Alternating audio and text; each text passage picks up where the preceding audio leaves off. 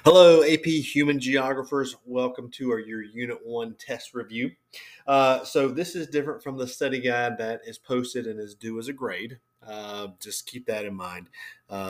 This is very specific to the test, and if you're looking for it, it is a document that is linked in the test section of Unit 1. So if you scroll down to the very bottom, you'll find the test section, and if you look in there, you'll see a linked part. You'll see a Word document that is the test. So I probably go overboard a little bit with tests that I don't personally make, and I probably give way too much information. But everything you see on there is a topic from the test question. So I go through the test, I look at the topics, and I put it on there so you can see and you can study and you can prepare for those things. So you can look these up yourself if you want to.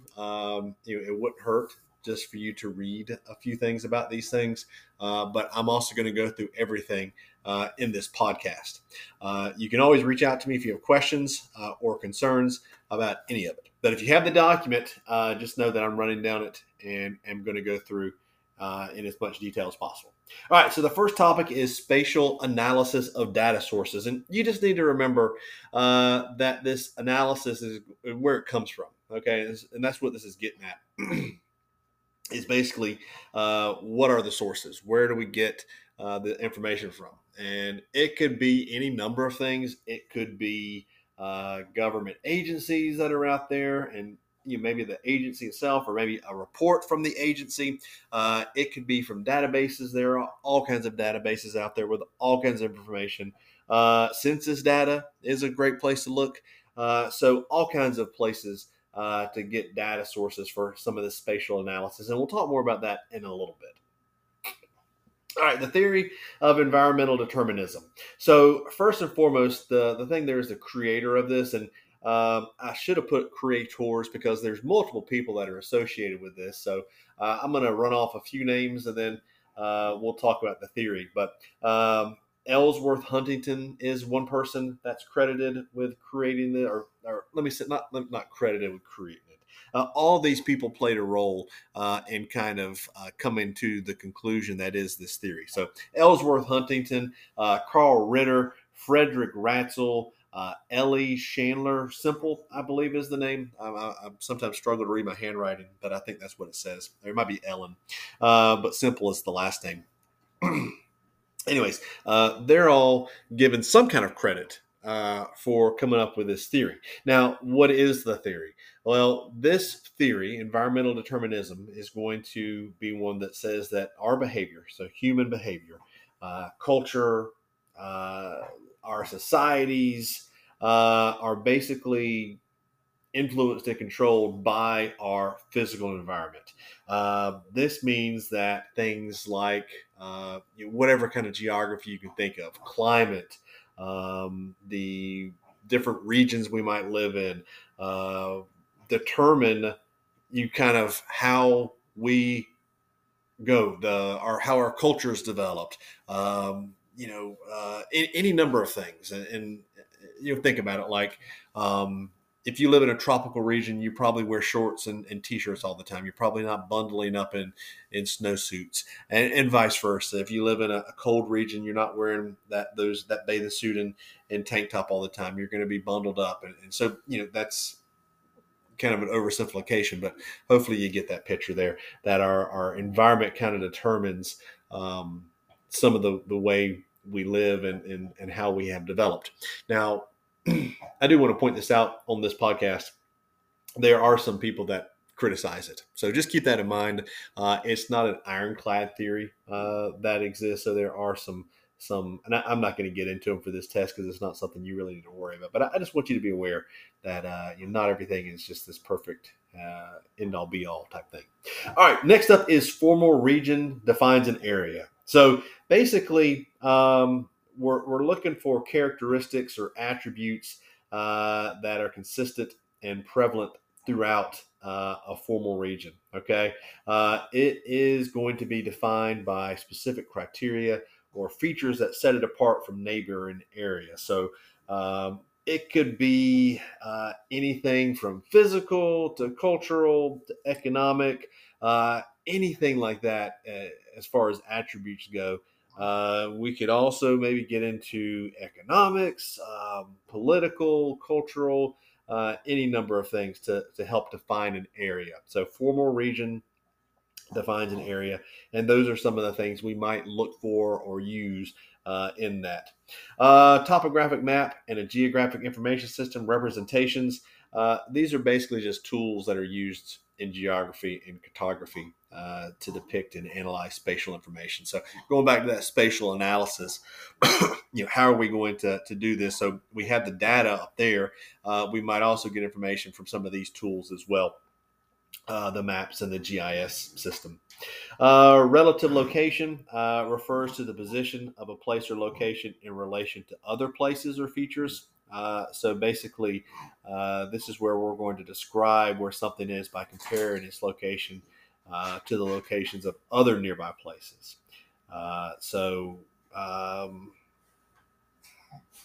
I live near the city, or I live near the mountains, or I live near the lake or the coast, or whatever it might be. So your relative location is I'm relatively close to this other geographic feature. All right. So for me, like I live in a neighborhood that has a clubhouse and a pool. So I tell people, because it's a pretty big neighborhood, I live pretty close to the clubhouse. And so that's my relative location. Latitude and longitude determine what location. Basically, latitude and longitude, if you can understand, these are the basic determinants of absolute location of a point on the planet's, that's what we use, is that latitude and longitude. We can find the exact location with the latitude and longitude. It's those coordinates you see in movies sometimes and things like that. Map scales refers to the relationship between the distances on a map and the corresponding distances in the real world. So basically, it's going to give us an idea of how much whatever we're looking at on the map, whatever feature or whatever has been reduced in size relative to their actual size on the Earth's surface. So when you see maps to scale and things like that, it's supposed to give you an idea of how something is going to look and whatnot. Excuse me, I'm fighting a cold. I do apologize if I start coughing. The political geographic divisions within a country, hopefully it's pretty simple. It's just how we kind of divide up, how the government will divide up areas and regions and things like that. So, in the United States, we're going to have the nation, America, and then we have the states, and then within the states, we have counties. Within the counties, we have cities, municipalities. Louisiana has parishes, and just how we divide up the different areas and things like that. Projection, that is the method used to represent the Earth's curved surface on a flat map. So we can't put a circle, a globe, on a flat map. And so when you see this, it's that the three-dimensional object represented on a two-dimensional map. And just remember, we're going to get into distortions in just a second. There will be some distortions because of that. The Mercator projection versus Robinson projection. So you're going to get two different maps, and you're going to have to kind of make some decisions about. You're going to look at them and have to figure out what's going on between the two. So when you see that question, I think it'll make more sense, but you'll have those two things there. All right, let's take a quick break. We'll be right back. Hello and welcome back. All right, so we're picking up with map distortion on the study guide. And it's kind of similar to what we talked about with projection. It's just the fact that you're having to put a circular Earth, all right, onto a flat surface, and there's going to be some distortions in the the projection onto that surface. So it could be any number of things, area, shape, any kind of thing could be distorted. All right, the map making science, pretty simple. That is cartography. That is just the creation, the design, and use of maps. So it sounds pretty simple, but obviously a lot of detail goes into creating those maps that we see and love and want to use and all that kind of stuff. And it can tell us a lot of information as well with maps. Just taking a look at historical maps, or you can see economic data on maps, or there's all kinds of things you can see on those things, and it all just depending upon what you're looking to make. You can make them as a cartographer. The prime meridian measurement is pretty simple. It is the 0 degree longitude line that runs from the North Pole to the South Pole, and it's kind of the starting point for dividing the eastern and western hemisphere. Excuse me. All right, obtaining data about the Earth's surface from satellites. So this is at this point for a geographer pretty much the kind of this is the standard of how we're going to get a lot of our data is by looking at satellite images and looking at the information. And we can tell a lot from those satellite images and whatnot. We can look and we can see that what land is used for. Wide open spaces. We can probably make a pretty good guess that's going to be farming. If we see high density of people living in a place, we can probably say, well, that's probably a city. And so just the different things that we can take from the satellite imagery that we can get. There's just it's almost limitless to what we can look for, or not look for, but what we can look at, and we can get this from several different sources. NASA has tons of satellites out there. European Space Agency, other space agencies. There's all kinds of places to get that stuff from. GIS and GPS. So two different systems. The GIS is the Geographic Information System, and GPS is the Global Positioning System, and they're just technologies that we and geographers rely on to collect and analyze data.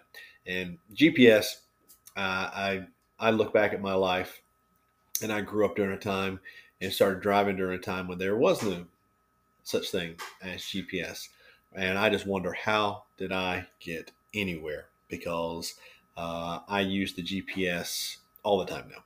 All right, the first person to demonstrate Earth was a sphere. Got to go all the way back to the ancient Greeks, and Aristotle is going to be the first person, and he'll use some lunar eclipses and some other things that he watches to kind of determine that the Earth is going to curve as you get away from as you're watching certain objects, you start to see the Earth curve. Situation identifies a place by describing its location in relation to other places or features. So it's a way of indicating where a place is located in relation to its surroundings, neighboring places, or significant geographic features. So situation, I said earlier that I'll point out that to people, hey, I live close to the clubhouse of my neighborhood, the pool area of my neighborhood. So that's situation and identifying where I live that way. Site is going to refer to the physical characteristics of a specific location. So saying that I live close to the clubhouse is the situation.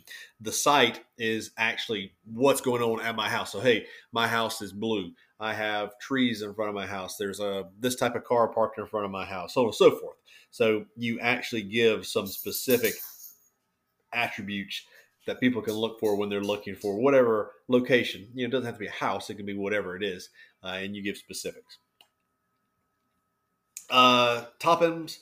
Toponyms are place names, words, those sorts of things used to identify specific locations on the Earth's surface. They provide cultural, historical, linguistic characteristics of a region. All right. In our studies, it's important to understand the relationships between people and culture and the landscape. And so these toponyms, excuse me, can provide some of that background for that. And we can look at any number of things: cultural identity, cultural landscape, language, historical, religious, cultural beliefs. All right. If we could just go on and on and on, politics, tourism, just all kinds of different things fall in there.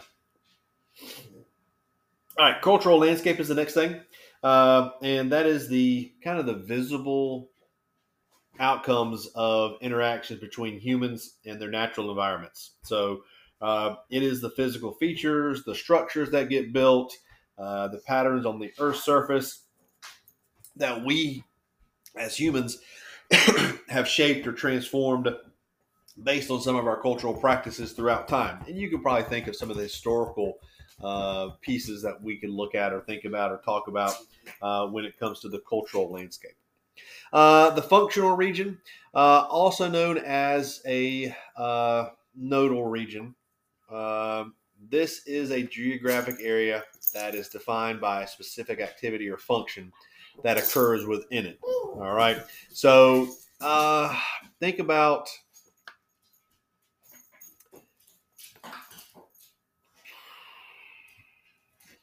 like an economic center. All right. In a city.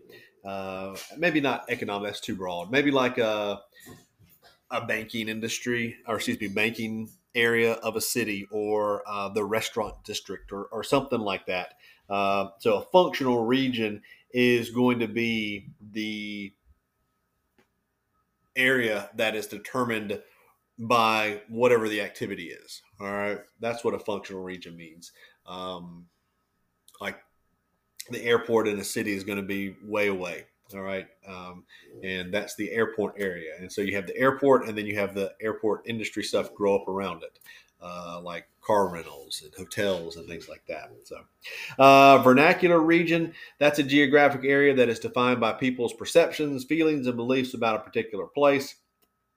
It is different from formal regions that have clear and objective boundaries based on specific criteria.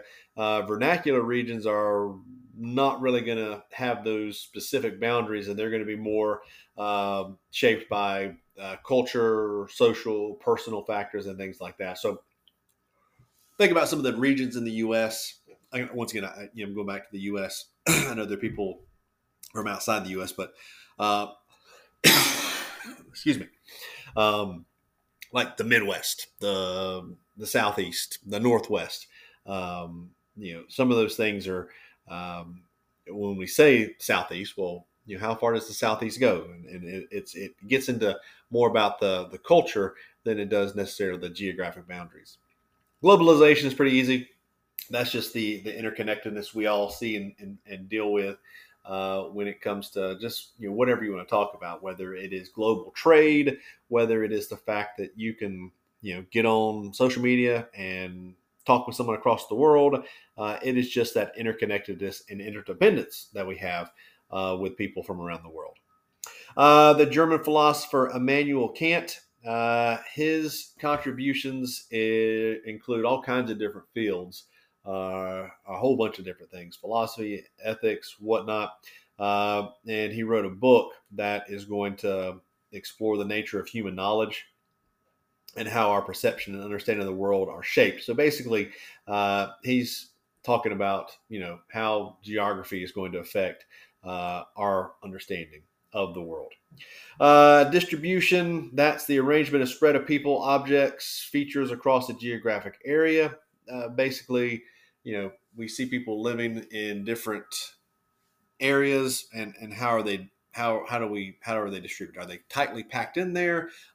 Is it a whole bunch of different or a whole bunch of land separating people? Just how do we distribute people, basically? Spatial distribution, that is going to be basically the data, and when we look at the distribution of people, what kind of analysis can we make? Hey, if they're tightly packed in, we can probably make a pretty good guess that that's a city. If they're spread out, we can probably make a guess that that's probably farmland and things like that. So, that's kind of simplified analysis. But when we look at the distribution of people and places, we can do spatial distribution by making some analysis and educated guesses. Cognitive discipline, that's just the related fields of geography, some of the different theories that are out there. But, you have all kinds of things that are related to geography. And you can almost tie anything to geography. You can almost look at anything and say, well, hey, that's part of human geography. That's part of human geography. So economics, politics, sociology, anything, all those kinds of things. All right, almost done here. Perkins Marsh, George Park Perkins Marsh's book, Man and Nature. Sorry, it is going to be published in the 1860s, and it's really about just the human impact that we have on the natural environment. What are we doing, and how are we affecting the environment? And one of his things he writes about is like deforestation. Back then, cut down trees and just cut down trees and cut down trees and never replant. So we stuff like that. Distance decay, the idea that the interaction between places diminishes as the distance between them increases.